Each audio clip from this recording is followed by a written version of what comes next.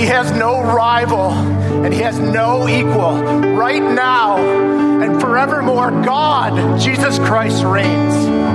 That should do something to us. Those of us who cry out, amen, that is right to do that. Those of us that speak hallelujah, that is right. Those of us who in our hearts it wells up and we say, praise God in our hearts even. This is the right thing to do.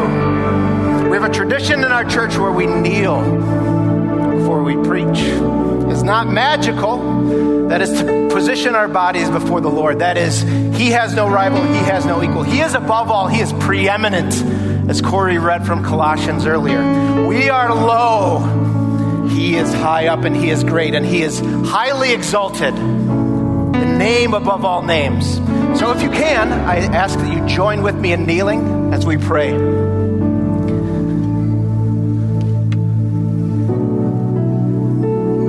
Dearest Heavenly Father, thank you for your Son, Jesus.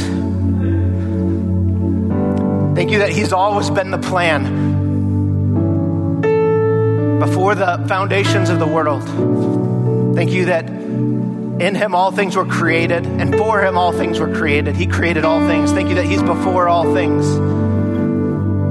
Thank you for his perfect life as a man.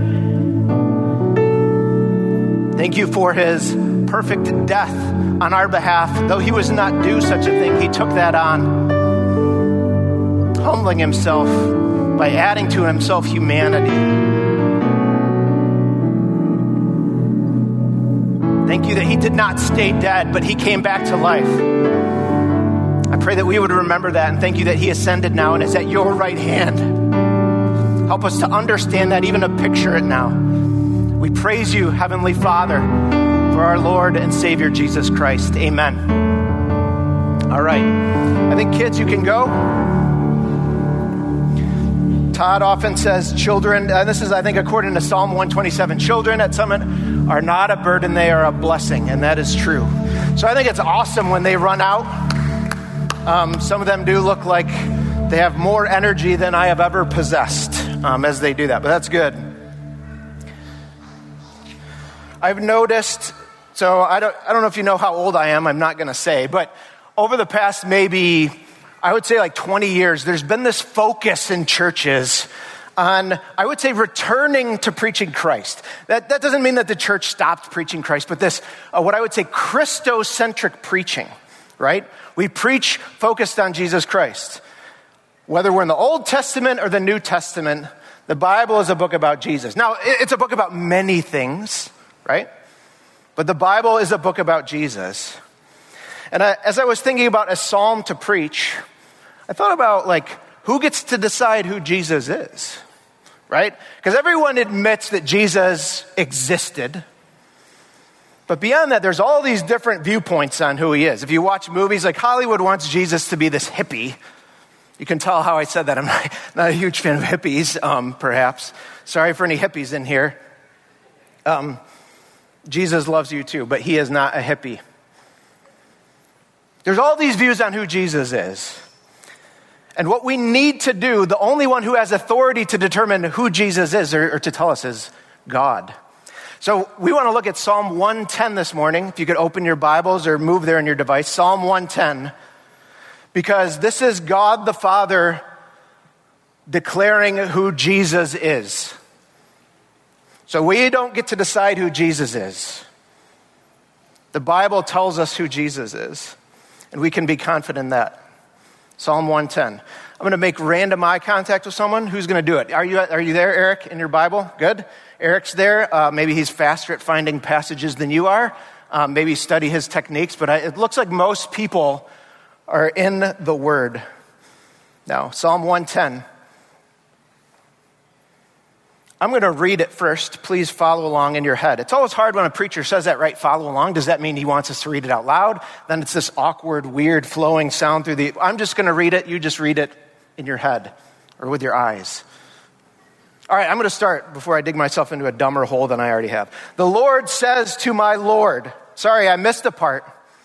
A Psalm of David. Psalm 110. This is a Psalm of David, as Jasper pointed out, from the Psalms. A Psalm of David. The Lord says to my Lord, sit at my right hand until I make your enemies your footstool. The Lord sends forth from Zion your mighty scepter. Rule in the midst of your enemies. Your people will offer themselves freely on the day of your power. In holy garments, from the womb of the morning, the dew of your youth will be yours. The Lord has sworn and will not change his mind.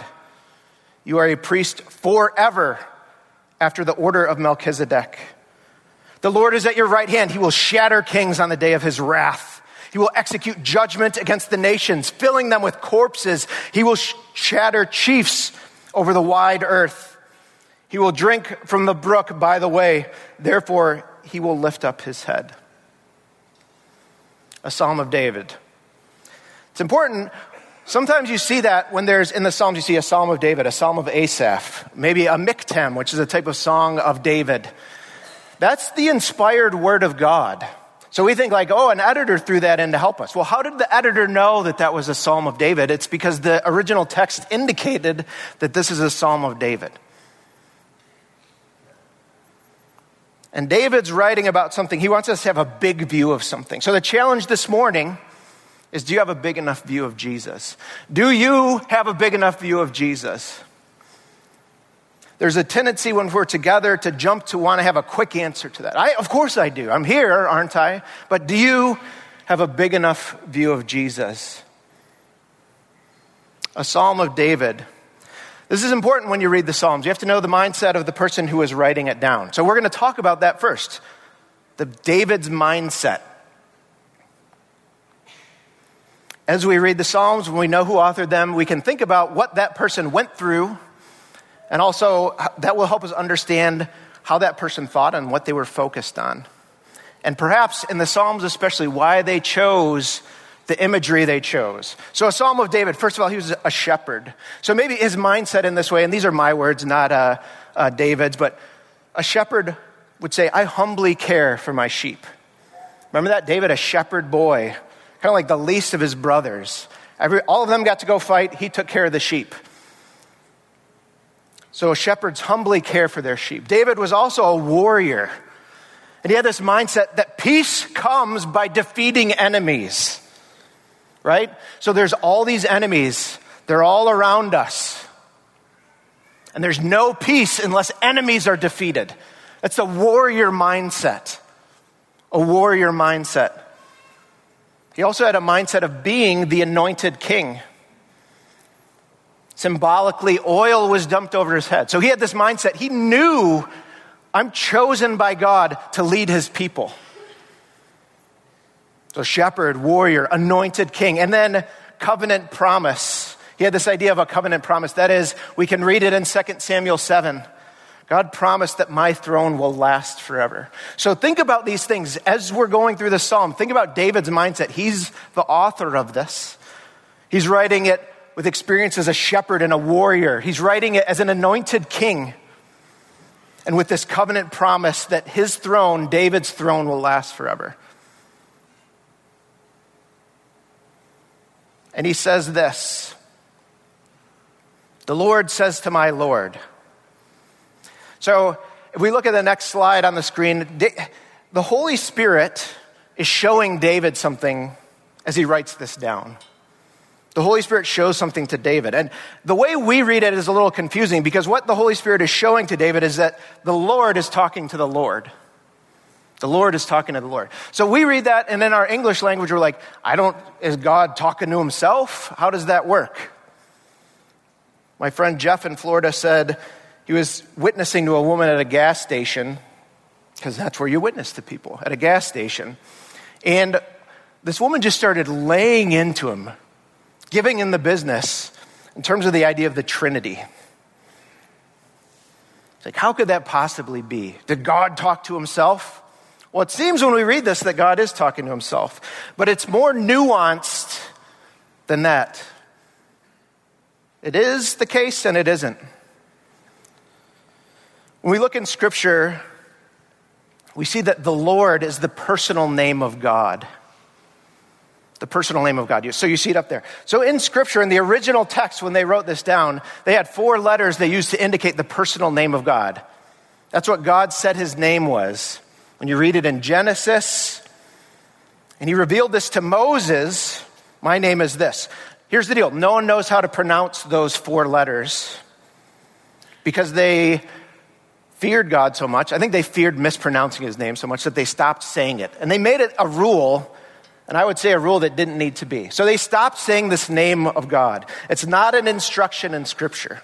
Some people would use not taking the Lord's name in vain as a key to not pronouncing however you pronounce that. That's not what taking the names of the Lord in vain means.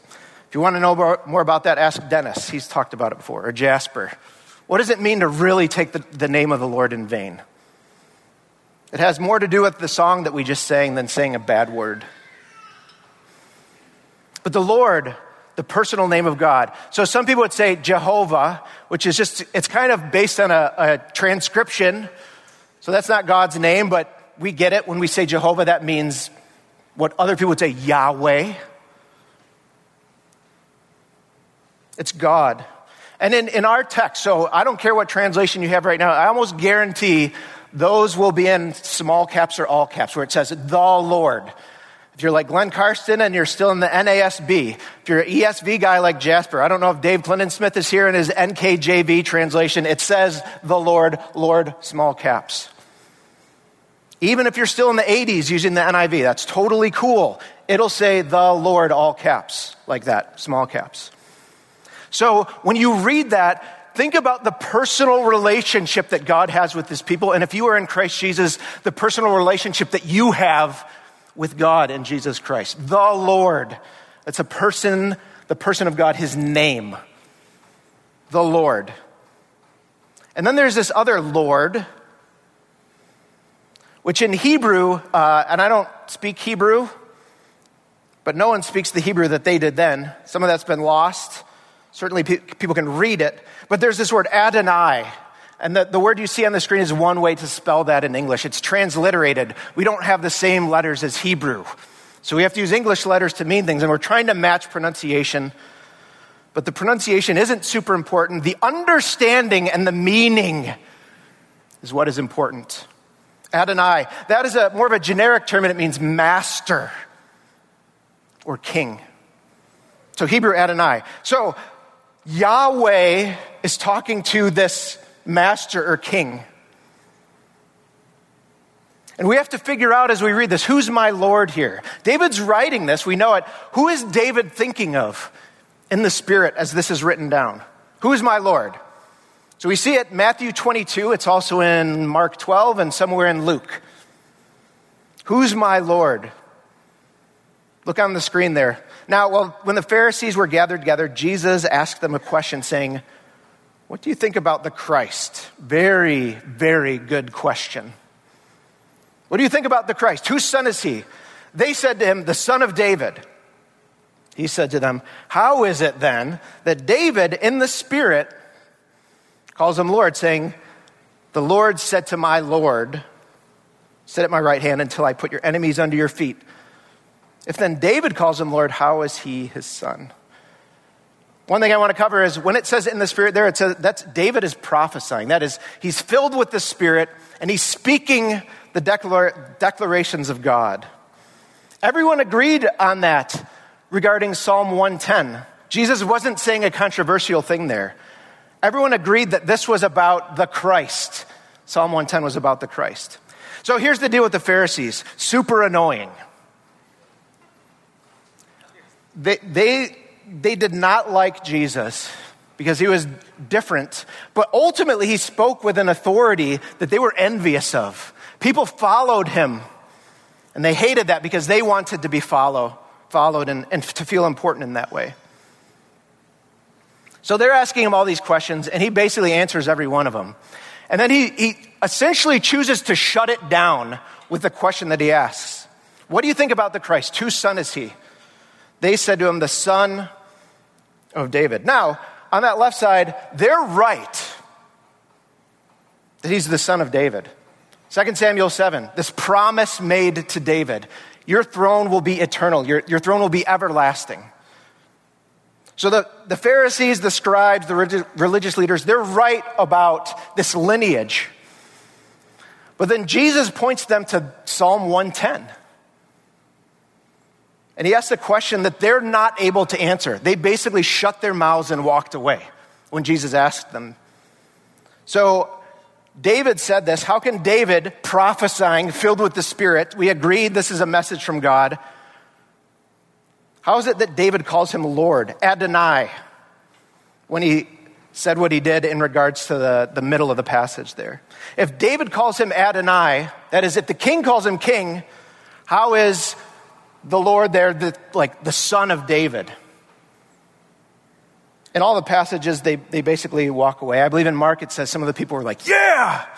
Reminds me of that scene in The Chosen. I don't know what you think of The Chosen, but there's this scene where Jesus casts out a demon, and it's just silent. And then John the Baptist is like, yeah! I love it. So,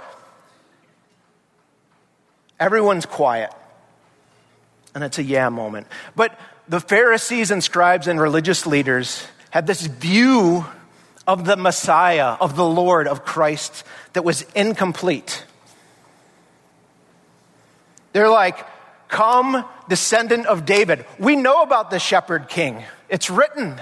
We know about the warrior king. We know about King David, who basically seemingly by his work, Israel was made a great nation and enemies were defeated. So come, descendant of David, shepherd, warrior, king, and destroy our enemies now. Take care of these Roman oppressors now. And Jesus says to them by quoting Psalm 110, you don't think enough of the Messiah. You want him to take away all these problems that you face now, but you don't understand your real problem. And you don't understand how great the Messiah truly is. As we go along, I don't want to keep bringing up the question, but we should remember, hey, given what this psalm says, do I have a big enough view of Jesus? Do I have a big enough view of Jesus? Jesus is Lord, this psalm says. Yahweh, if you'll allow me to use that name, says to the Lord, the King, David's master, these things. Are you underestimating Jesus? How would you answer that question? And then how would your bank account answer that question? Or the way that you live your life answer that question? Or what your friends and family say about you answer that question? What do you think about the Christ? What do you think about the Christ? And what are you making bigger than Jesus right now? My point in saying this isn't to diminish the things that we go through, to say, oh, we should make them lower. We go through some big things. I know some of you right now are dealing with cancer in your life. It's a big thing. Some of you have dealt with death recently of loved ones, people very close to you. I know that some of you feel as if your marriage is on the precipice of disaster, and other ones of you have just faced divorce. And you don't know how to climb out of the pit that it feels like you're in. So I'm not trying to say, hey, those are no big deal because of Jesus. What I am saying is Jesus is such a big deal that in comparison to Jesus, those things can be solved and taken care of by his power. So we treat the lordship and headship of Jesus kind of like a theological concept. When we're in church, we know it to be true, so we want to echo it. But we forget the practical implications that he's Lord. Jesus is for Sundays, but we designate all these other experts in our lives for the other days of the week or the other things that we go through. Do you have a big enough view of Jesus? What does the Word of God say about Jesus? What does Jesus say about himself? He's the perfect picture of the unseen God. Colossians 1 says he's the image of the invisible God. We cannot see God, but in Christ Jesus we are able to see God. He's the perfect man. He created all things. All things were created by him and for him. There's nothing created, nothing exists that he didn't create in terms of physical creation. He's before all things. In him all things hold together. So I don't know how the human body works. Like mitochondria. I just remember that that's a word from science class. I think it's called the powerhouse of the cell. I have no idea. Dennis could answer those things about the physical human body. But here's the deal. Jesus holds the mitochondria together. The thyroid, which I don't have because it had cancer in it. Jesus holds my body together even without a thyroid. The prescription is the way that he does that in this case. Praise God that he's raised up people in science that I can take a replacement for a thing that I lack because of the brokenness that came into the world because of sin. All things hold together in him. Our country, all nations do not fall apart because of him. This planet does not tilt in a way that would burn us all with the sun because of Jesus. In him, all things hold together. Churches continue to exist despite division and crazy things that happen because of the power of Jesus Christ. In him, all things hold together. He's the head of the body, the church. Scripture calls him the archpoimenos, the arch shepherd. You could say that Jesus is the head pastor of his church because that's what the Bible says. New life begins with Jesus. He rose from the dead so that in everything he might be preeminent. Maybe your translation says, in all things he might have first place, surpassing all others. He's God, and he used that power to reconcile to himself all things, making peace by the blood of his cross. You cannot, and it's impossible to overestimate Jesus' power. Does Jesus have a first place in your life? It's interesting. It feels very youth groupish to say, right? Does Jesus have the first place in your life? Or maybe like independent fundamentalist guilt guy, right? Does Jesus have a first place in your life? Right? But I'm not saying this to try to guilt you into well, try harder to love him. Try harder to serve him. I'm saying it because it's a practical statement of truth from the Word of God that he is due first place. You can't overestimate him. He's incapable of nothing. With him, all things are possible. Anything that you are facing right now, you can get through that through the power of Jesus. And look what the Father tells the Lord Jesus. Sit at my right hand until I make your enemies your footstool. So now we're getting into specific things. He's Lord, but Jesus is exalted by the Father. From that, we should lift up our eyes and seek the things that are above. So, sit at my right hand until I make your enemies your footstool. This is where Jesus is right now.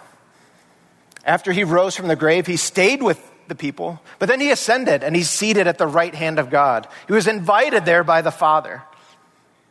And there's this word until there, until. Well, what's the timing of it mean? Jasper's going to preach another sermon series about that. He just shook his head no.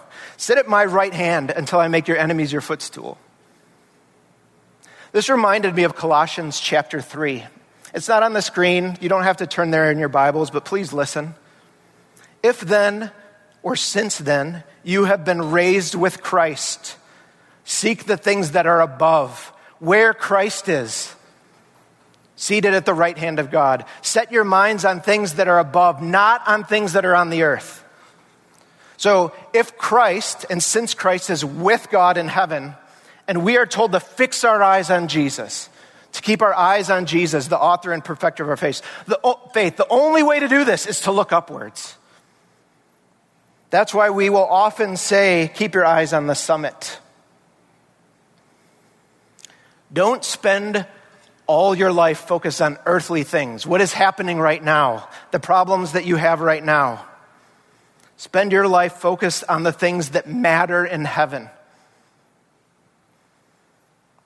God has set Jesus at his right hand. He's promised that he will put Jesus' enemies under his feet. We don't have to worry about things in regards to enemies, even when it feels like the enemies are winning.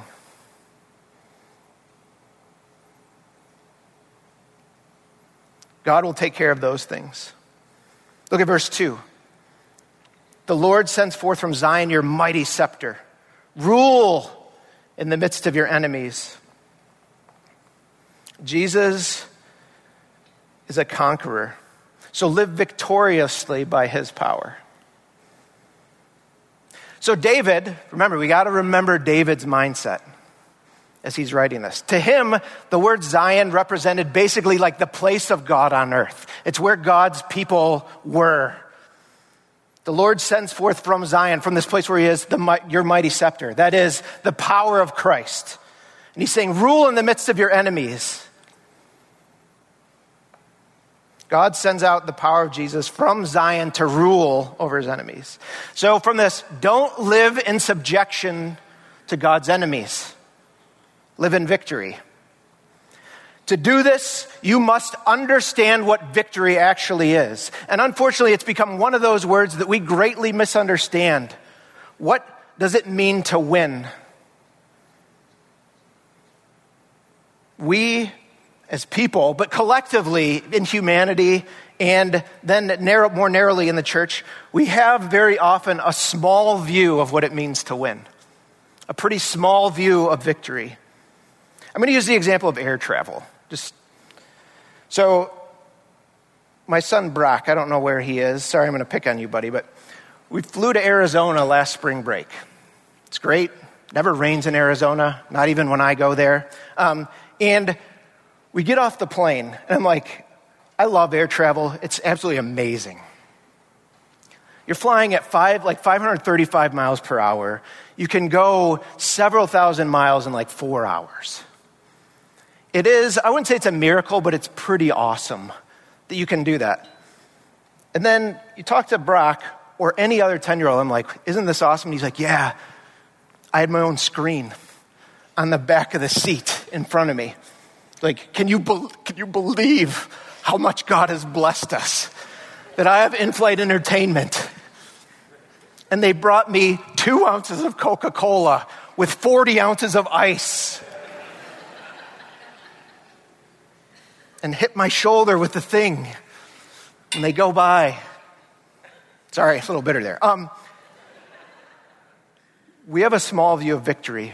It's like flying on an airplane and celebrating stale pretzels that kind of satiate our hunger, and in-flight entertainment that keeps us entertained so that you don't know the seat is only about 8 inches in front of you. When you are living out an amazing thing to go to a beautiful place and experience amazing things in life, and even to conduct ministry in all these awesome places because of air travel, we can have a bigger view of what victory is. Unfortunately, we tend to define victory more by the standards or the things that enemies appreciate. Wealth, power, relationships, ease, and comfort. But the power of Christ is sent forth to conquer enemies. The enemies of God have no authority over you. Christ is the authority. He has the power. So here's the deal. Stop focusing so much on the enemy, the devil, the demons, the divine realm, whatever political party, whatever nation, whatever conspiracy. The way to live in victory is to focus on the power of Christ. Not spin your wheels, wasting your time obsessing about all these lesser powers, whatever they might be. Christ has won you freedom from sin and death. That's the vacation. The other things are the stale pretzels and the screen. And the enemies are under the feet of Christ. This is the truth from God in his word. Verse 3, your people will offer themselves freely on the day of your power. In holy garments from the womb of the morning, the dew of your youth will be yours. Now remember, we have to think to what is David thinking here? What is David focused on as he writes this in the Spirit? Jesus is commander, so volunteer. Here's the deal. I think I've said here's the deal about 4 times now. I'm thinking in my head, what are other ways I could introduce a phrase like that? We'll see what God does with it. What do you think of when I say volunteer? Someone have the guts, say it. Dennis, when I say volunteer, what do you think of? Fireman. All right, volunteer fireman, we get the idea of that. Anyone else? Boy, we're all brave in other settings, like to get the first dessert, but all of a sudden it's, I don't want to say anything. Serving, good. That's the one I wanted to hit on. When we see volunteer on the screen, especially in church, they're like, oh, he's going to do it. He's going to try to guilt me into being a children's ministry thing. He's going to try to get me to like move tables. And first of all, I can't get you to do anything. Separate sermon there. But we look at volunteer and we think like, I'm going to sign up to commit part of my time to do something, right? I serve in the welcome thing. I do this and that. And those are all good things. Service to the Lord. In love, through love, serve one another. That's what the scripture says. That's not what that verse is saying in verse 3. When it says, your people will offer themselves freely. There's another setting or another meaning for offer themselves freely. And it's more about volunteering like you would think of in a military setting. Volunteering for the army. In World War II, they had a draft. In other wars, there were drafts as well. But there were all these men who didn't want to be drafted, not because they were afraid of war, but because they wanted to volunteer and sign up. And their mentality went like this. If I'm going to go give my life up for something, I want to be alongside other people who have chosen to do the same thing. And there's a next level to that. The elite troops. So in World War II, it was the first time they established paratroopers in the United States Army. Men wanted to do that because they're like, if someone is crazy enough to jump out of a plane, they're going to be crazy enough to give up their life for me too. Verse 3 is talking about the people of God. Your people will offer themselves freely. Your people will volunteer. They will give their whole lives for the sake of the cause on the day of your power. They will want to do the dangerous mission. But here's the beauty of it. They're in holy garments from the womb of the morning. The dew of your youth will be yours. David was a bit poetic. I don't know if he would have worn tight jeans in our day, but he could express ideas in terms of poetry that are very meaningful. So think about God's people in holy garments from the womb of the morning with the dew of their youth being Christ's.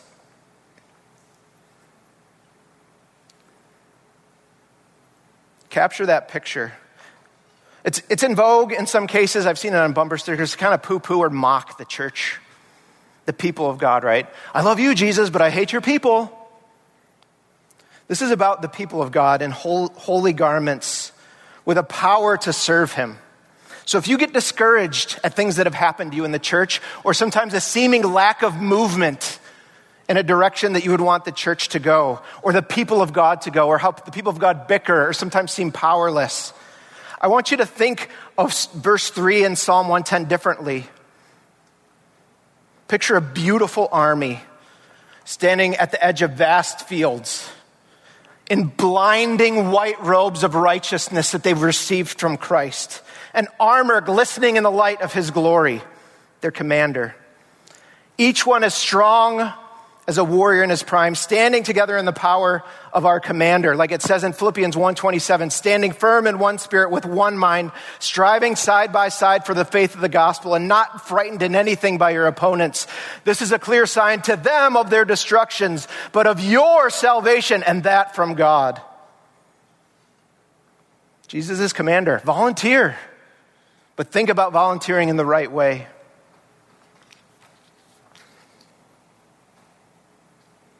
Verse 4, the Lord has sworn. So God is making an oath and will not change his mind. You are a priest forever after the order of Melchizedek. Jesus is king and priest. So rest in the permanence of his sacrifice. Who's Melchizedek? You see it in Genesis 14, then explained in Hebrews 7. Very interesting. He's a king and a priest at the same time. So he's a king of righteousness. That's what Melchizedek means, king of righteousness. And the king of peace, or king from peace, from Salem. He was greater than Abraham. So Abraham gave him tithes, 10% of what Abraham had. So Melchizedek was due tithes, but then also able to bestow a blessing to Abraham. So he's greater than Abraham. Now to us, that's like, well, great. Who's Abraham? Abraham was everything to the people of God. Their father. He had no beginning. Scripture does not indicate the lineage of Melchizedek. No one knows where he came from. Scripture doesn't say. So he was a priest before there was a priesthood. And he has no end. This is interesting. We learn this in the example set in Hebrews 7. When the contrast is made, we realize that Christ is a priest not by lineage, but by God's declaration here in Psalm 110 and the power of an indestructible life. And it says in Hebrews 7, because Jesus is a priest without end, consequently, he is able to save to the uttermost those who draw near to God through him, since he always lives to make intercession for them. You do not have to live your life completely torn up, always weeping and wrapped around the axle at your failures. Greater than any effort you might put forth in your life is the power of the priest king sitting next to God the Father, interceding for you. And ultimately pointing to his perfect, one-time, permanent, eternal sacrifice for your sake. When we read Hebrews, we recognize life is not about things being easy, but about Jesus in heaven being who Jesus is. Therefore, it says in Hebrews 12, lift your drooping hands and strengthen your weak knees. Make straight paths to your feet, so that what is lame may not be put out of joint, but rather be healed. Rest in the permanence of the sacrifice of Jesus. Verses 5 and 6, the Lord is at your right hand. Jesus is carrying out God's will. He will shatter kings on the day of his wrath. He will execute judgment amongst the nations, filling them with corpses. He will shatter chiefs over the wide earth. Jesus is judge and executioner. Do not ignore or downplay his anger at pride and sin. There's a tendency when you read verses 5 and 6, and this is fine in your own study, but when you hear it preached, your brain, many of you, wants to go to what's the timing of these events, or how will these things work out? The point of this is to show you how much God hates sin. He will shatter kings on the day of his wrath. Don't take a light view of sin. Important way to help people understand this is to ask the question, what are you saved from? So ask your kids that. If you have younger kids, I'll do the same. What are you saved from? I know that we will all say this, and this is right. We are saved from our sin. Right? We're saved by Jesus from our sin. But there's a depth to that for some reason many churches will not preach. And that is the wrath of God at sin. The white, hot, furious anger of God at sin and the pride of men's hearts. You can't preach the gospel without understanding how much God hates sin.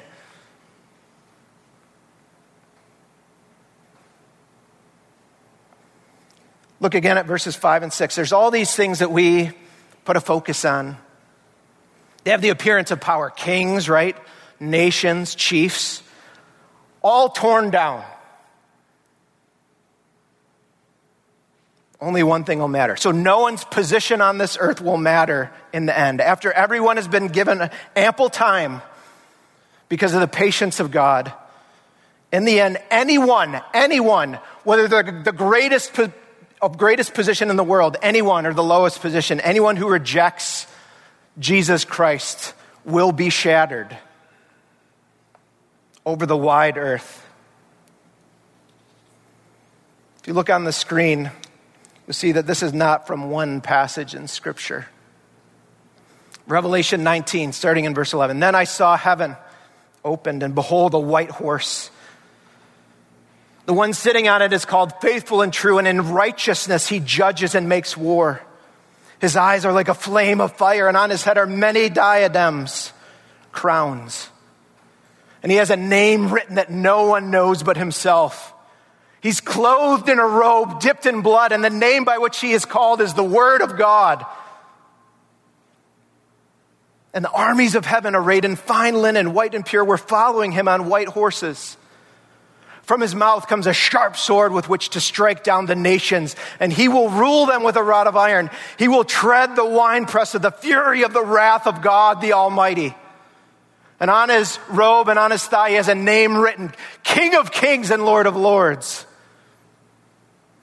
Then I saw an angel standing in the sun, and with a loud voice he called to all the birds that fly directly overhead, "Come, gather for the great supper of God, to eat the flesh of kings, the flesh of captains, the flesh of mighty men, the flesh of horses and their riders, and the flesh of all men, both free and slave, both small and great."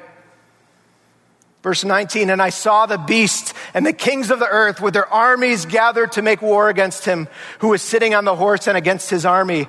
And the beast was captured, and with it the false prophet, who in its presence had done the signs by which he deceived those who had received the mark of the beast and those who had worshipped its image.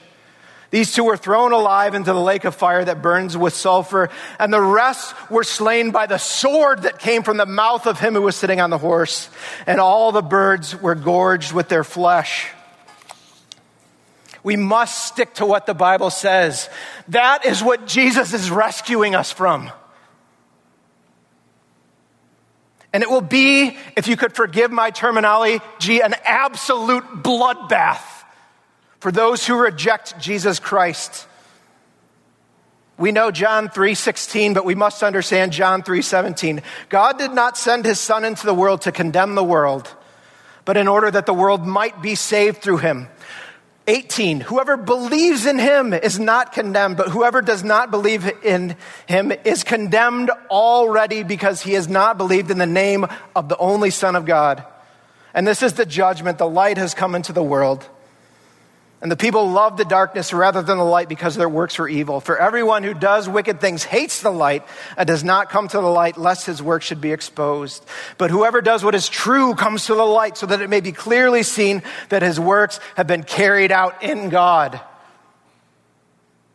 God loves you.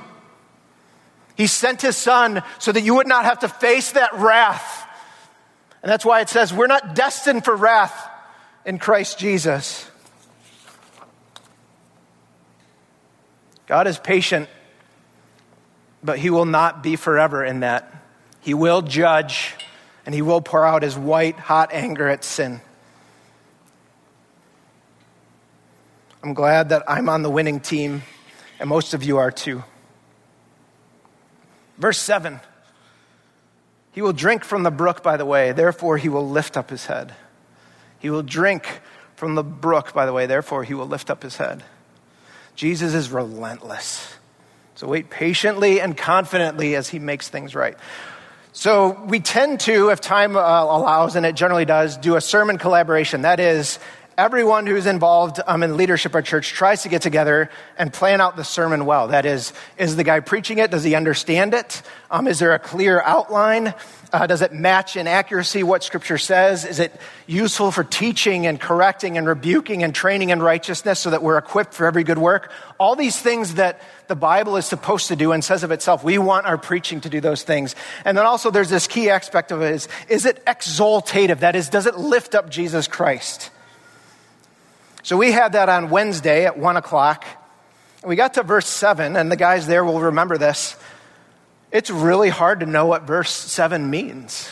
Like, he will drink from the brook by the way, therefore he will lift up his head. And I think this is a key of why we must remember the authorship of David in this case.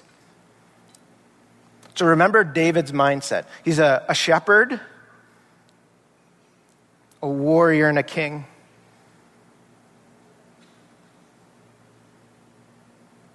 As I look at verse 7, I think the meaning of it is clear. And I want you to, with me, picture the priest, judge, and King Jesus doing this. Chasing down his enemies in the desert, in the wilderness. It's hard work. And there's this stream alongside the path. And kind of like Gideon, he just scoops down and gets some water to quickly refresh himself. But then he's back at it. And then In the end, he lifts his head and continues his pursuit. He gets his water, and then he goes and continues his pursuit. Jesus is going to finish what he started. He'll drink from the brook by the way. That is, he'll refresh himself, and he will lift his head. He will be exalted.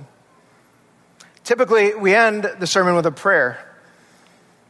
Depending on the church you grew up in, maybe they ended the sermon time with a benediction. And I would like to do that instead rather than praying. You'll see it on the screen.